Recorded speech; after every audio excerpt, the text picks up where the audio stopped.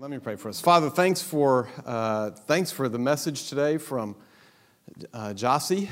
What a inspiring and challenging message that was. While we pack to go, the Lord emptied himself to come, and how grateful we are that he came to us to serve and to become a sacrifice for us. Thank you for his good and finished work, of which you've given us all the benefits of. We thank you. Tonight, as we go through your word, I pray your Spirit would lead us and guide us into all truth. Your word is truth. And would you take what is yours and help it to become part of us, please. And I pray for this in Jesus' name. Amen. So, from time to time, there are young people who come to the class, and I always want to help you in every form and fashion of life that I can.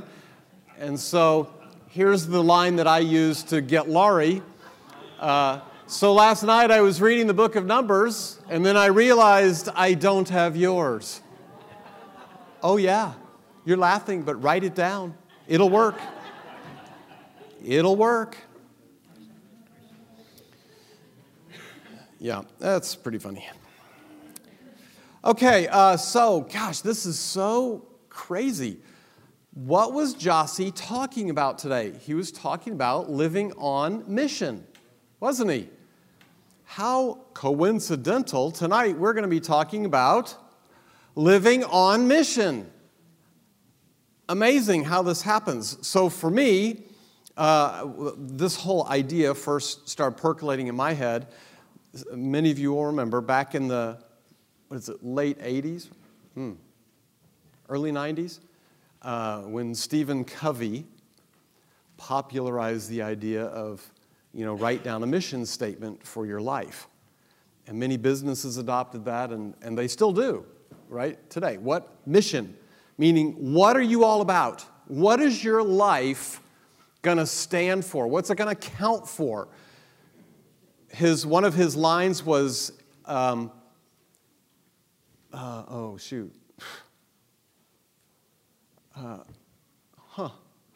Well, that's fun. Becoming a man of a certain age, things fly out of your head. Gosh, it was right there, and then it's gone. Something about, is your life living you, or are you living your life? That probably wasn't it. But it might have been something like that. And the point of it was, if you don't have a compass for your life, there's so many things that are going to pull you off and distract you. You won't probably get to the things that you think are important. So he encouraged everyone to have a mission statement. I don't know, some of you may even have a mission statement for your life, which is a wonderful thing. Remember the exercise he encouraged you to do, which was stand at your graveside and what would you like people to say about you? I never did that, but I thought, no one's coming, so why do I care? I won't care. I'll be with Jesus. So, anyway, have a mission statement for your life.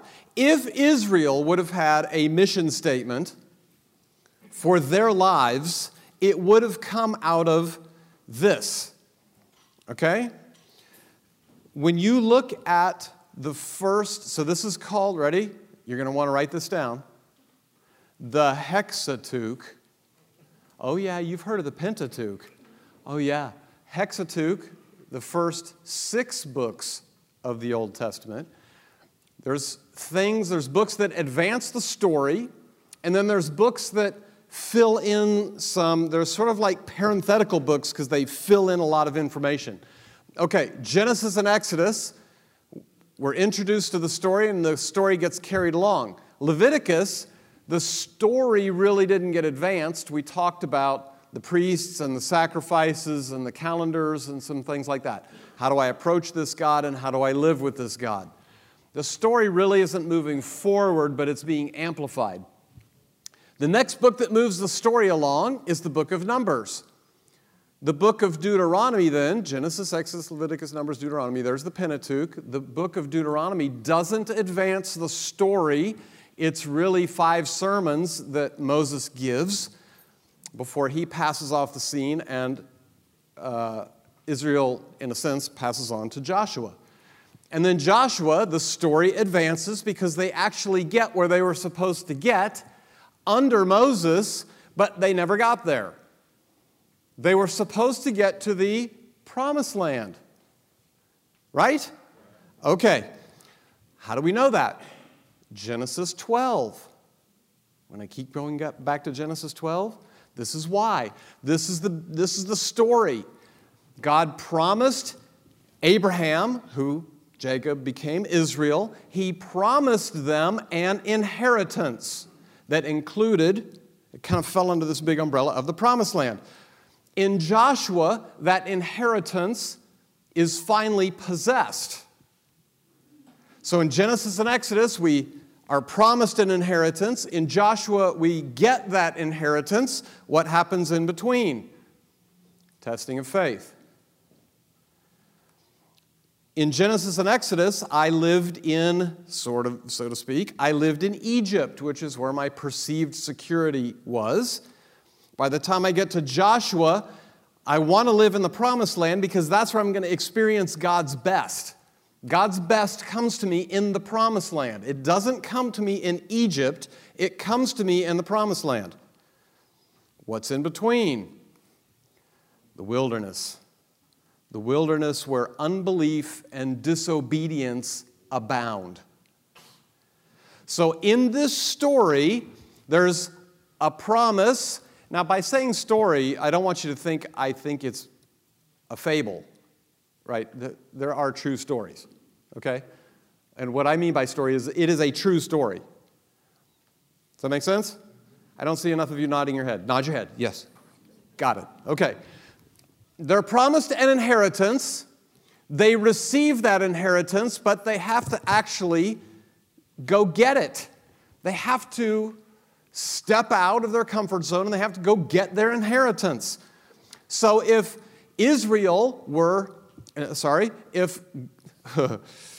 if God were Stephen Covey and Israel was a person listening to this, what's the mission statement for your life thing, if we would have peeked over an Israelite's paper as he or she was writing his or her mission statement, this is what their mission statement from God would have said.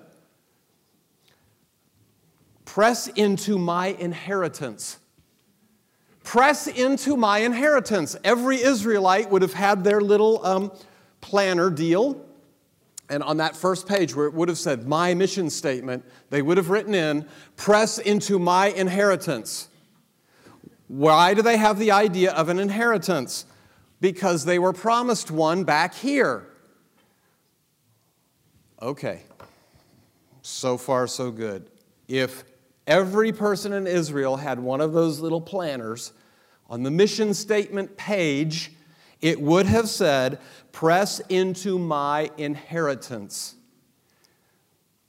The book of Numbers then is the story, the true story of them trying to do that. They're going to try and press into their inheritance. That's what we're going to look at over the next few weeks. The book of Numbers, them pressing into their inheritance. Book of Numbers, the one word I put on it is obedience. And I think it might not be quite as clear coming out of the first 9 chapters, but there's plenty of places where it says they did exactly as Moses commanded. So there's obedience even in the first 9 chapters, but we'll talk more as we get into the book of Numbers about obedience. Who wrote it? It's part of the Pentateuch, so Moses wrote it. When? Around 1406. Again, where? On the plains of Moab. That's all from Deuteronomy chapter 1. It talks about Moses writing all these things down on the plains of Moab. All of that's in Deuteronomy chapter 1. Why did Moses write this? Why did God have Moses record all these things? To exhort Israel's second generation not to repeat the grave error of the faithlessness of their fathers, but instead to walk by faith in God's word and intentionally press into their promised inheritance of Canaan. Remember, Moses writes Deuteronomy at the end of the wilderness sojourn. And so the whole first generation, except for Joshua and Caleb, and if you were 20 years old or younger, that's you and your children. The first generation is gone by the time the book of Deuteronomy is written. Numbers is the story of the first generation who had been redeemed from Egypt and taken on a journey. You remember all this, but this is important. So this is exhorting Israel's second generation, because Moses is writing all this stuff down after the fact. He's exhorting the second generation not to repeat the mistakes, the errors of the first generation, their fathers and mothers. Don't do that. Do something different. There's an implied question in the book of Numbers. From God's point of view, there's obviously more to being rescued from Egypt than just being counted among the number of the redeemed. If he would have just wanted to redeem them from Egypt, they would have had a party and maybe moved to the wilderness and set up shop. From God's point of view, there is something more than just being redeemed, just being counted among the number of the redeemed in Egypt. Chapter 1, the first few verses tell us, from God's point of view, it's not just enough to be counted among the number of the redeemed. There's fulfilling God's expectation of being one of those on whom He can count to pursue His will and His mission in the world. He didn't redeem them for no mission. He redeemed them for a mission. Here's His question to Israel. Israel, are you one, God speaking, are you one on whom I can count to press into my mission for your generation? God wants them to write this down for their mission statement, the mission statement of their life. Press into my inheritance. He has an expectation that they are not just coming out of Egypt, hooray, we're redeemed, but they go on mission with God to accomplish what He wants done by that generation in the world. That's His expectation. He says it right up here in the first few verses of chapter 1, which we're just about to take a look at. The first thing that we've got to get our arms around is in your handout. And so Laurie's included on page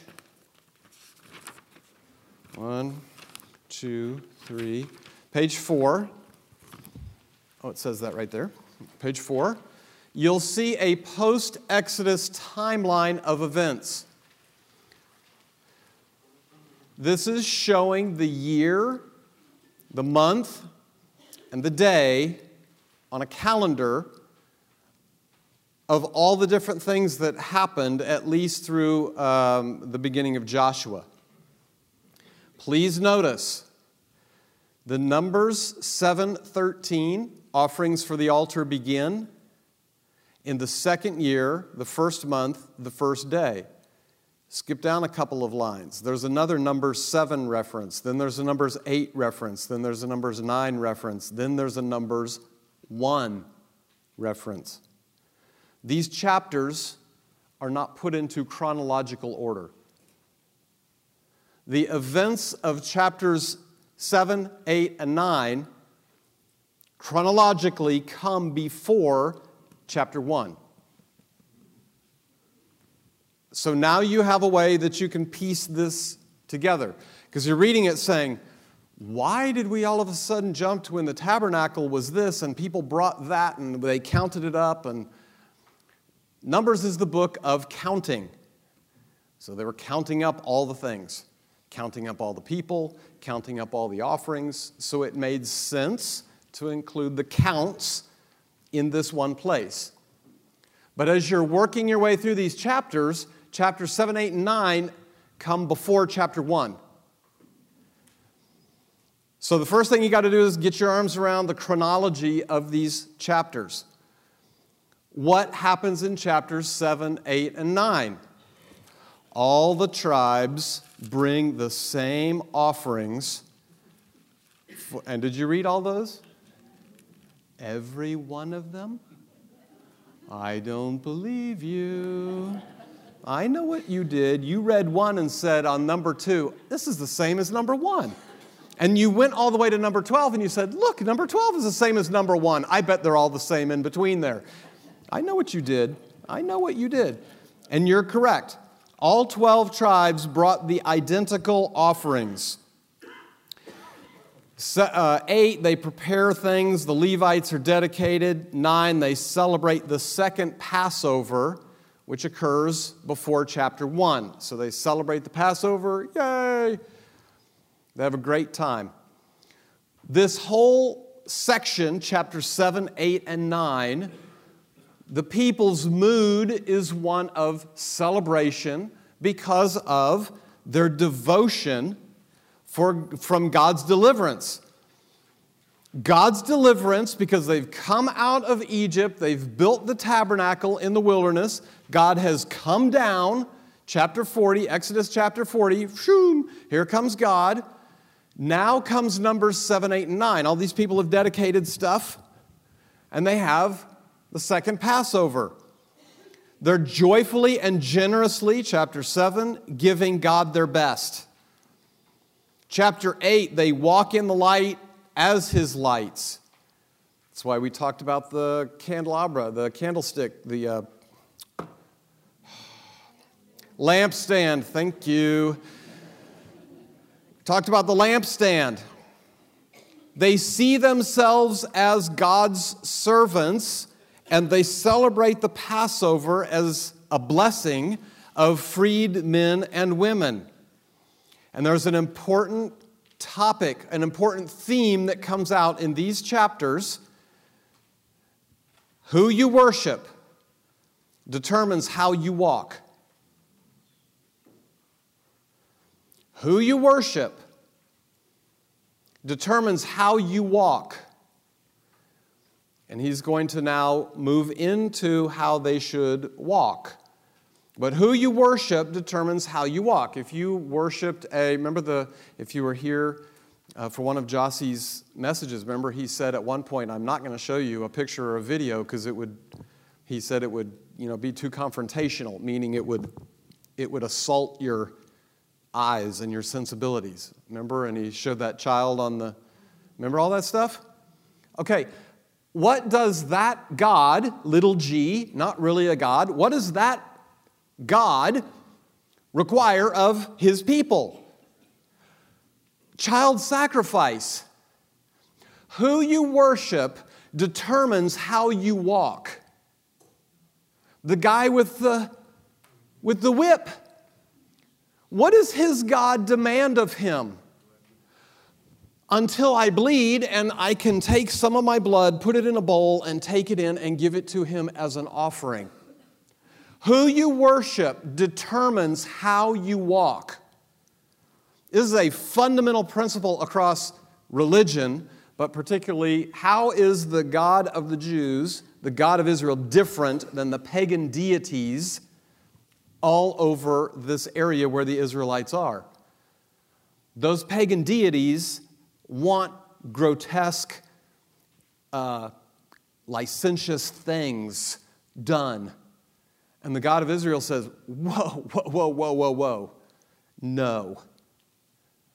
Who you worship determines how you walk. And how we walk is a reflection on our God and what He has done for us, not what He demands of us to gain His favor. God's deliverance and presence prompts their wholehearted devotion. This is the setup for chapter 1. They are worshiping Him. They've brought their best. They're devoted to Him. They're loving the fact that He's freed them from Egypt. They celebrate the Passover 1 year later as freed men and women. What a wonderful, amazing celebration and remembrance of God's deliverance. So their hearts are devoted to Him in chapter 7, chapter 8, and chapter 9. Chapter 1, His Word ordered their lives. Chapter 1, 1 through chapter 4. God's mission and expectations. Chapter 1, first 4 verses. A year after Israel's departure from Egypt, the Lord spoke to Moses in the tabernacle in the wilderness of Sinai. On the first day of the second month of that year, He said, "From the whole community of Israel, record the names of all the warriors by their clans and families. List all the men 20 years old or older who are able to go to war. You and Aaron must register the troops, and you will be assisted by one family leader from each tribe." Stop. What is God's expectation for these men and women who are fully devoted to Him? That they go to war. To get what? The promised land. Their inheritance. God's expectation is there's more than just being counted among the number of the redeemed from Egypt. He says, my expectation, I promised you the land. I've redeemed you from Egypt. Guess what we're going to do? We're going to go take the land. We're going to go take the land I promised you. So count off the warriors. There's a territory to gain and an enemy to fight. You will take your place and serve. If you're mine, says God, I'll be able to count on you for battle. Is this clear what God's mission and expectations are? It wasn't just to redeem them from Egypt. He has a mission for them to be on for their lives. So the men are counted. That takes a little while. Point, there's no neutrality in this battle. There's no negotiating God's will. You will either ignore God's will or you will obey it. If you're a man, you don't get to say, I don't want to go. Well, I suppose you could say that, but then you'll be out. You don't get to ignore this. You don't get to neglect it. You don't get to put it aside until it's more convenient for you. If you are 20 years old or older, you are going to war. And you're going to step into your inheritance, their inheritance.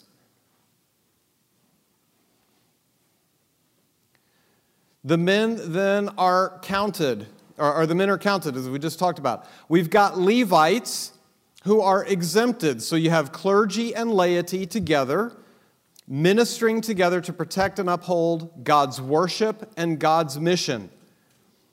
And the quality of Israel's relationship with God, their worship, will determine their success in battle, warfare. Their worship will determine their warfare. They'll succeed, so to speak, in warfare because their worship has been devoted, it's been sincere, it's been the way God's asked for it. So their worship and their warfare go together. So God gives them His mission and His expectations. They count them in, they account for the Levites, and they have a role as well. Then God walks through the position of the camp. You've already seen the chart in the handout. The tabernacle and God's presence were the most important things in the camp because he is to be at the heart of their lives and world. His house, his throne, his tabernacle is in the center of their world. Everything revolves around his tabernacle. That's not just for fun. That's to show I am to be at the center of your lives, the center of your world, the center of your heart. That's my place, God is telling them. So he gives each tribe its place. Does he vote? No. He assigns. That's strange. Then he instructs them in how to walk in a manner that pleased him. So they have positions and places that are according to his will and good pleasure. And this is what that looks like. The tribes are all arrayed around the camp, including the Levites and the priests. And then he specifies how they are to walk, right? Who goes first? What tribe leads out?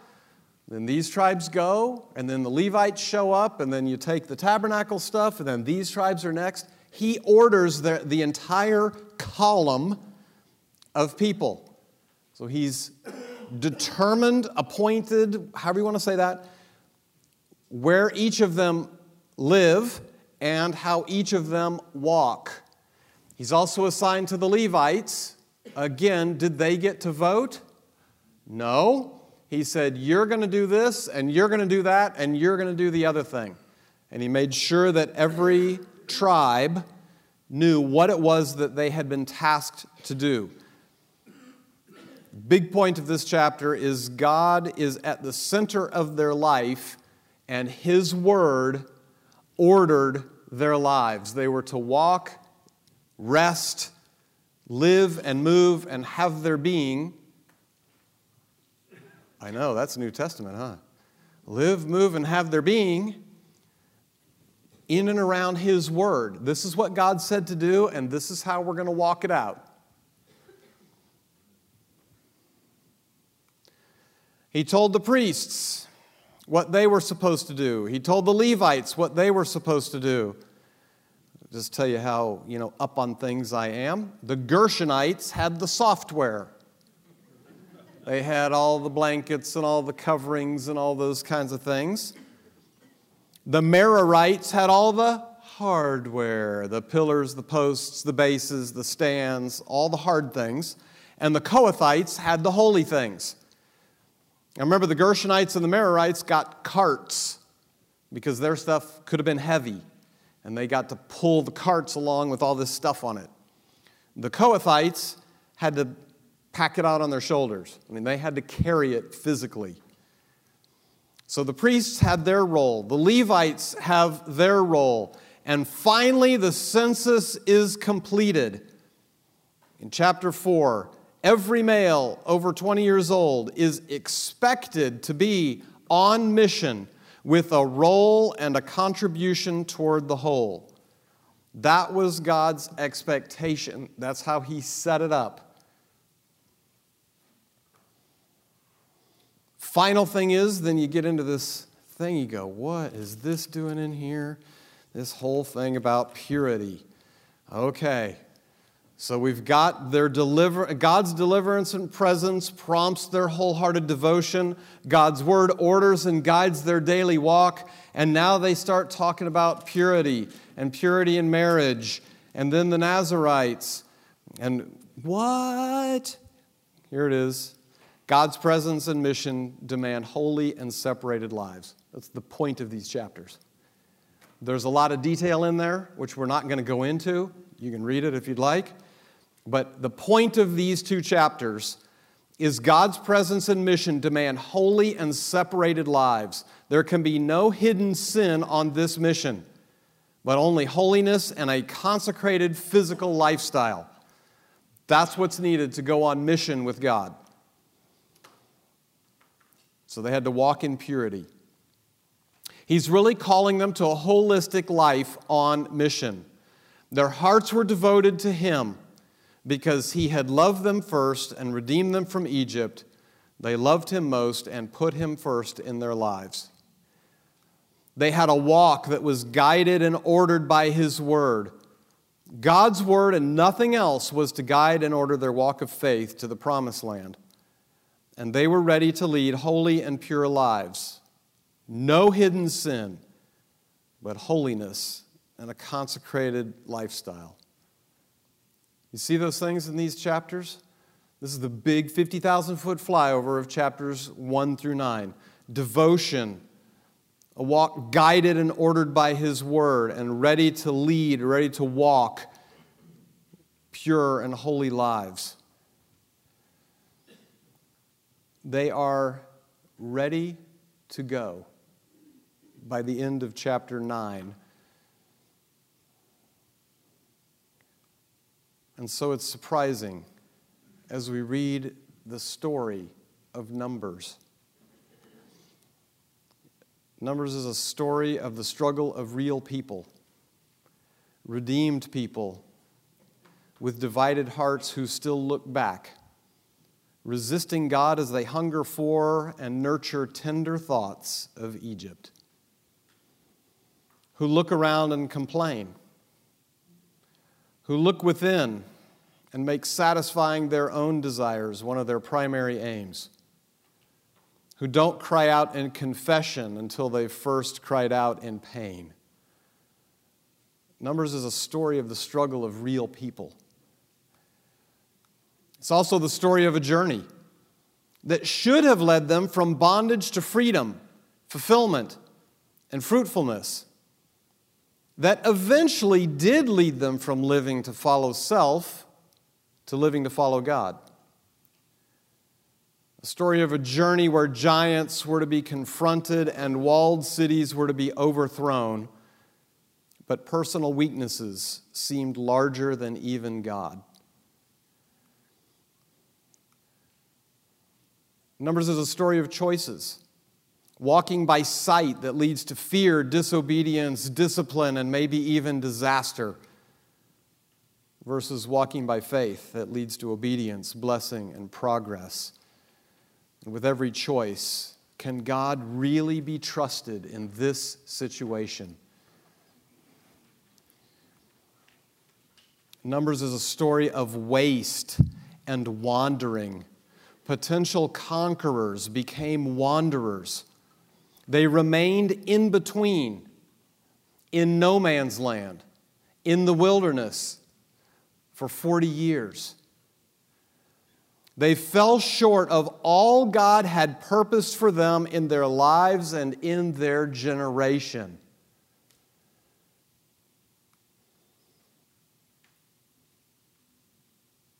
It's also a story of learning from past failures. A story of God's gracious second chances. A reminder that neither great intentions nor great beginnings guarantee great endings.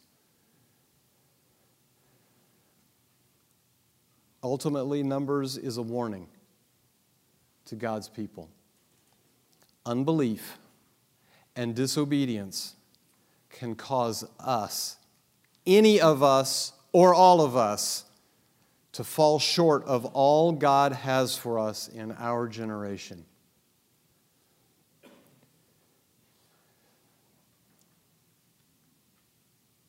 Numbers is a warning to God's people.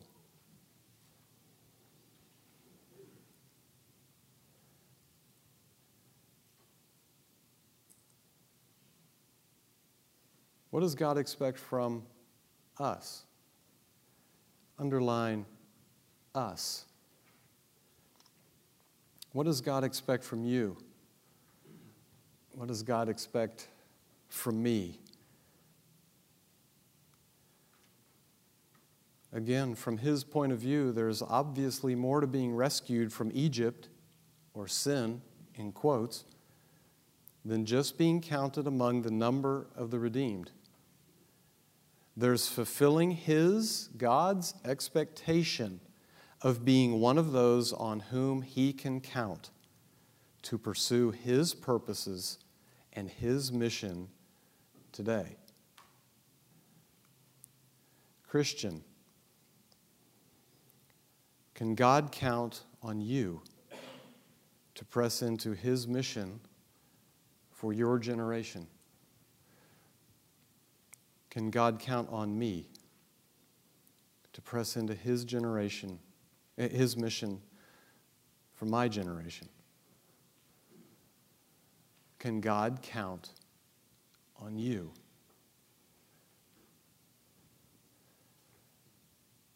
If you don't have a mission statement, here is your mission statement for the rest of your life. Put it somewhere where you can see it. My mission statement: press into my inheritance. My mission is the same as Israel's mission in a sense. And I am to press into my inheritance.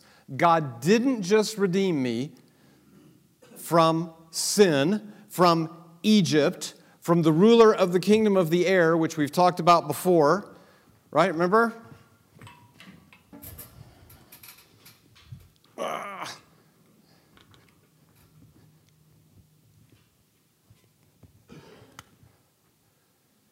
Right? What's right here? Here's the doorway. How did they leave Egypt? By grace. God told them to do this. Through faith. Under blood. Remember how He told them to leave? These are redeemed people who go into the wilderness, and starting next week when you look at Numbers, you're going to go, what are they doing? They're going to go out in the wilderness. God says, here's your promised land.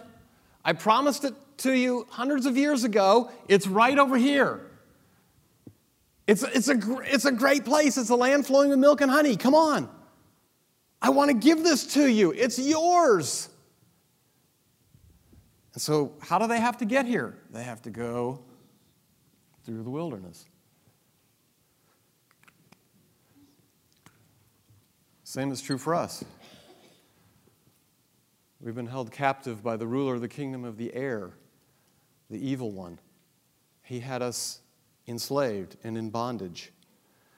Along came the Redeemer, and He says, by grace, through faith in my finished work and under my own blood, I deliver you, I redeem you from Egypt, in quotes.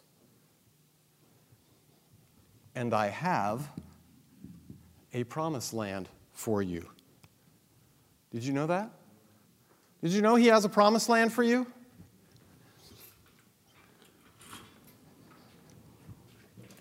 If you love the New Testament, like I do, you know what this promised land looks like. First, it's Jesus Himself. It's Jesus' character. Galatians 5:22 and 23. The fruit of the Spirit: love, joy, peace, patience, kindness, goodness, faithfulness, gentleness, and self-control. Our promised land is Jesus' inheritance for us, already laid up for us in heaven. We looked at Ephesians 1:3 a couple of times ago. What does He put there for us? Every spiritual blessing in the heavenly realms has been put where? On account for you in heaven because of Him. Every, not some, every spiritual blessing. This is part of your promised land. This is part of your inheritance. Do you not want it? Our promised land is Jesus Himself, getting to be with Him, getting to be like Him, His character, the things He's already laid up for us in heaven. It's also God's role of service for each of us. It's already planned out in advance for us to walk in. Ephesians 2, 8 and 9, very familiar verses to you, right? For it is by grace you've been saved through faith, and this not of yourselves, so that no man can boast. What's verse 10? Created in Christ Jesus to do good works, which he, in your translation, it says, which he prepared in advance for you. Right? If you look at the Greek, it's to walk in. Good works he prepared ahead of time for you to walk in.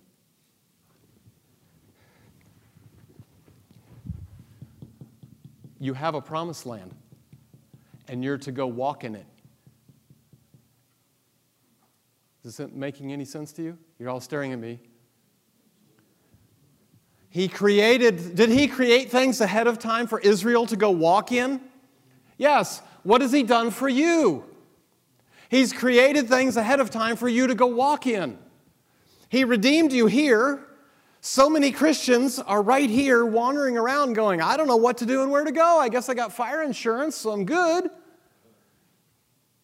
Do you not know he has more in store for you than just being counted among the number of the redeemed?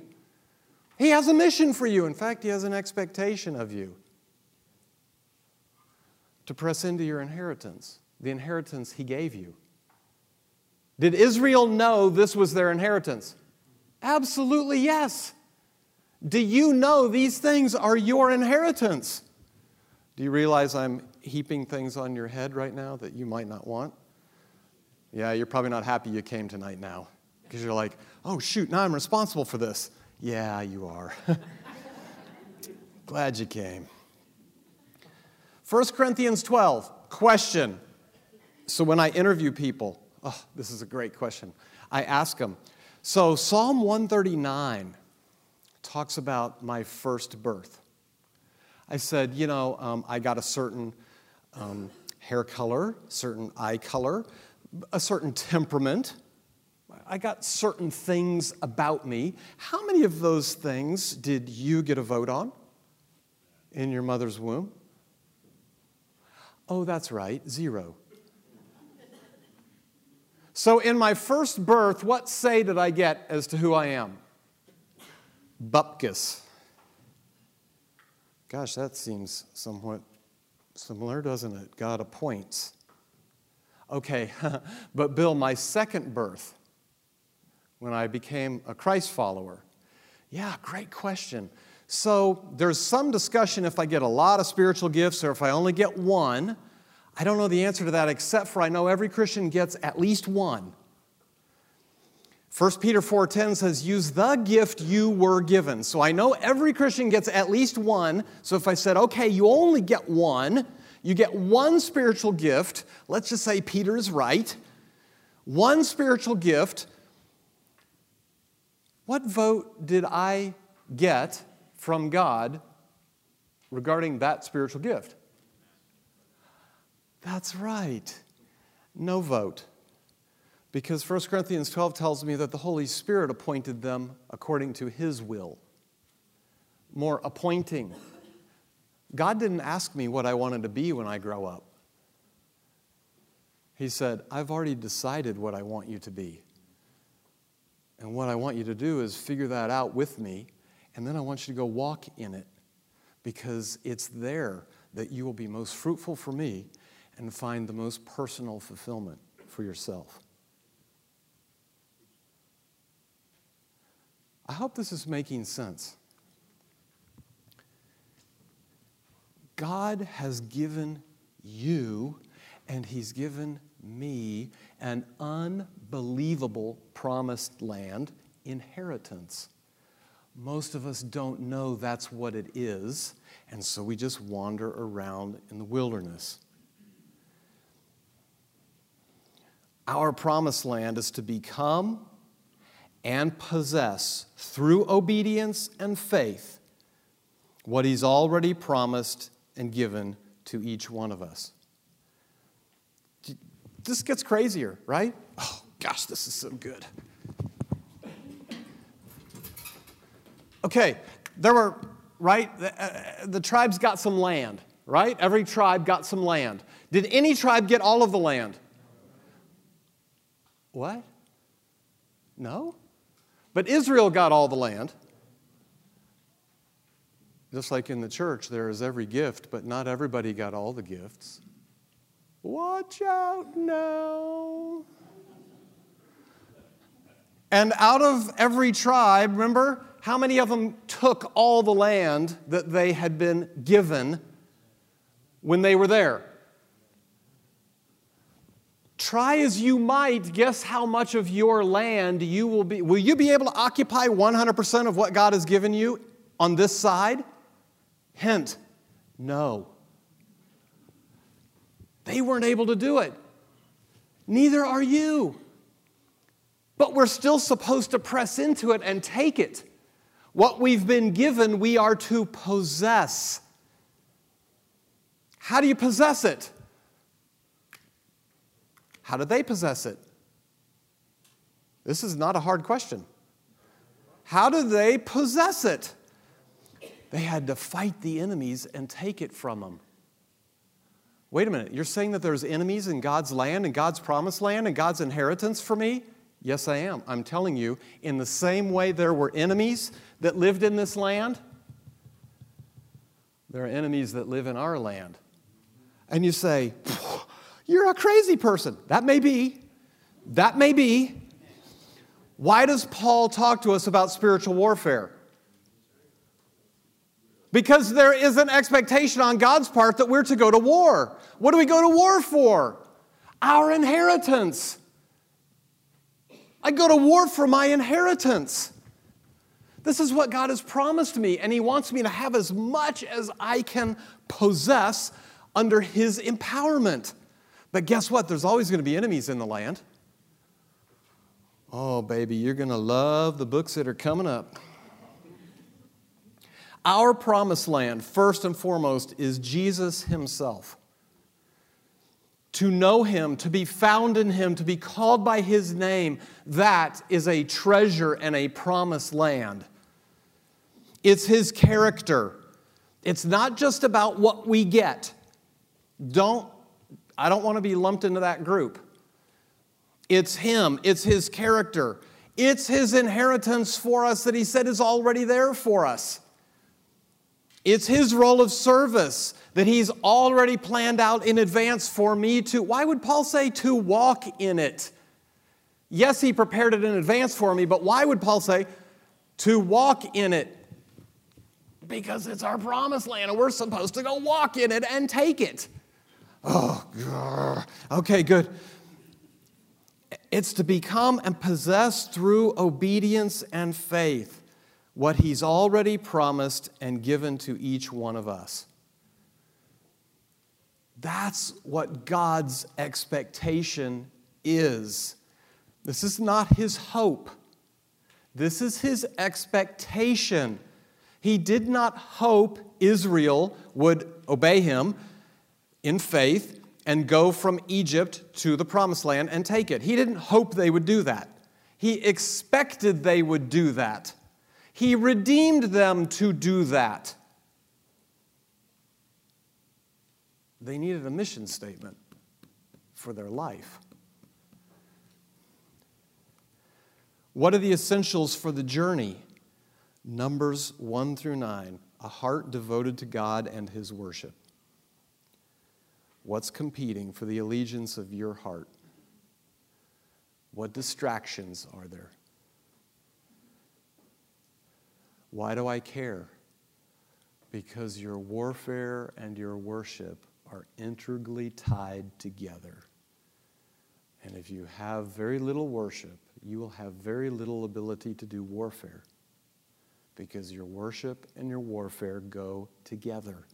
That's why we had priests and Levites and other people. Their worship determined their success in warfare. Our worship and our warfare are connected. What's competing for the allegiance of your heart? What are distractions you face? You, not me. My distractions and yours are probably different. What are your distractions on a Sunday morning or a Sunday evening when you come into the sanctuary or into Converge or wherever you may go? What are the particular distractions you are faced with? You know yourself. You know what distractions there are. What are you doing about them? Well, I didn't know there was going to be a backhoe out in the intersection this morning. Yeah, we didn't either.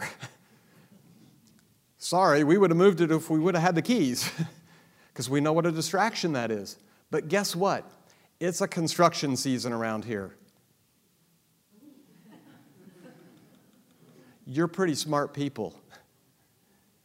I think you know that by now. Have you heard of these things? They're kind of new. They're clocks, and they have alarms on them. Have you heard of these? They're kind of newfangled. Some of them you can even talk into, and it'll set an alarm for you. Maybe you have to get up 10 minutes early.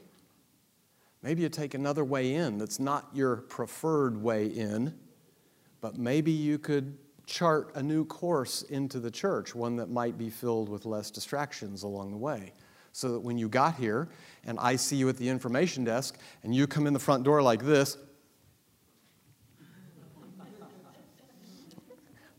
good morning. Good morning. But I know what's happening to your heart on the inside. There's still a frowny face. There's still a frowny face going on because you've got distractions. You're not really ready to go to worship. You got too many things in your brain.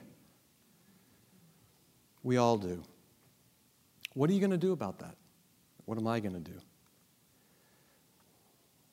I need a heart devoted to God and His worship. I need a walk guided and ordered by His Word.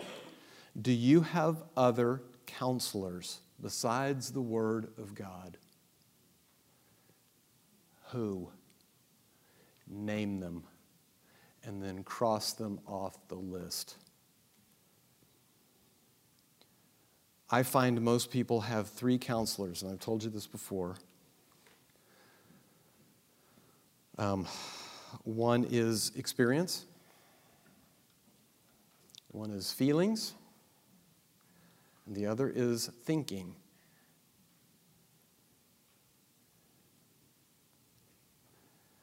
Well, I know what God's Word says, but I don't think He means that. I know what God's Word says, but I don't feel like doing that. I know what God's Word said, and one time, like when I was 7, I tried to do it and it didn't work out very well, so I'm not going to do it again. Experience. Thinking, feeling, and experience tend to be our 3 greatest counselors. And they need to take a back seat. Better yet, put them in the trunk. Tie them up and put them in the trunk so that you've got the Word of God and only His Word to follow. How often are you in His Word? It's between you and God. You don't answer to me for that.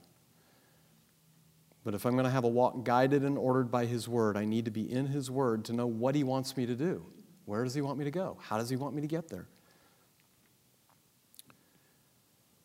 I also need a holy and pure physical lifestyle. And so I ask you the question, I ask myself the same question, is there hidden sin in my life? The answer to that is, of course, yes. But as soon as I become aware of it, what do?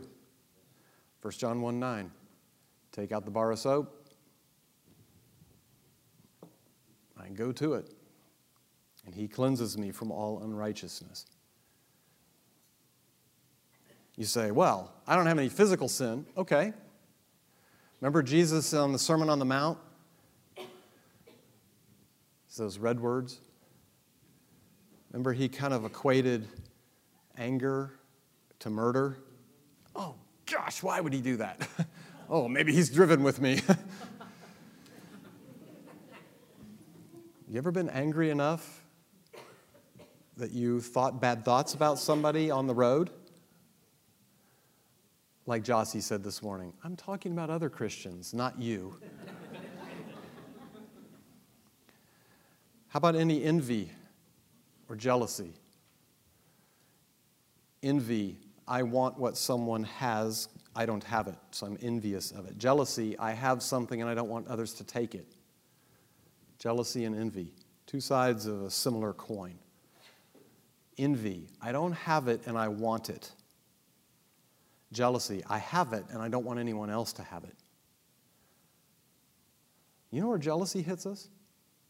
Work. What if I share my idea with a coworker?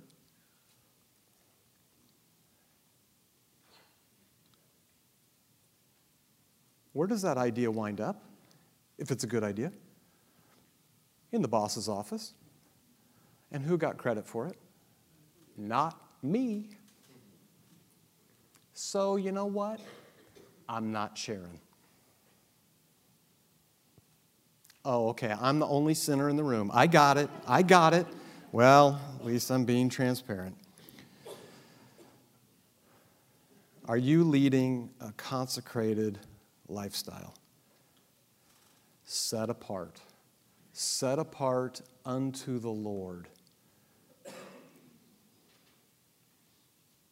Is there hidden sin in your life?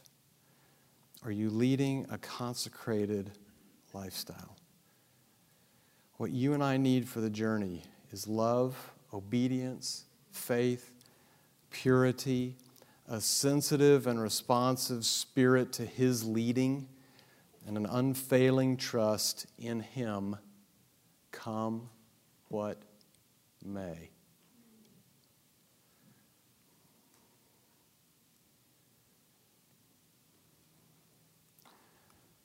From God's point of view, His expectation, there's more to being rescued from Egypt than just being counted among the number of the redeemed. There's fulfilling His expectation of being one of those on whom He can count to pursue His purposes and His mission today. God's will. People say, what's God's will for my life? It's right here. God's mission for your life is to possess the land He's promised you and press into your inheritance. If you have no mission statement for your life, you just got one. Write it down. Selah. My mission statement. Press into my inheritance. Press into my inheritance. Press into Jesus. Press into His character. Press into the things He's already set aside for you in Ephesians 1:3 in the heavenly realms. Press into the service, the person He's made you to be, and to do what He wants done that only you can do.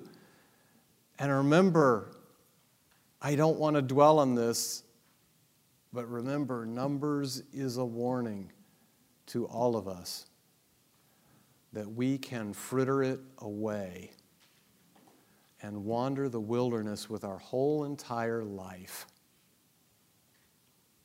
And I don't want that for myself, and I don't want that for any of you. I don't want you stuck out there. Press into your inheritance. Start tonight. Start tomorrow.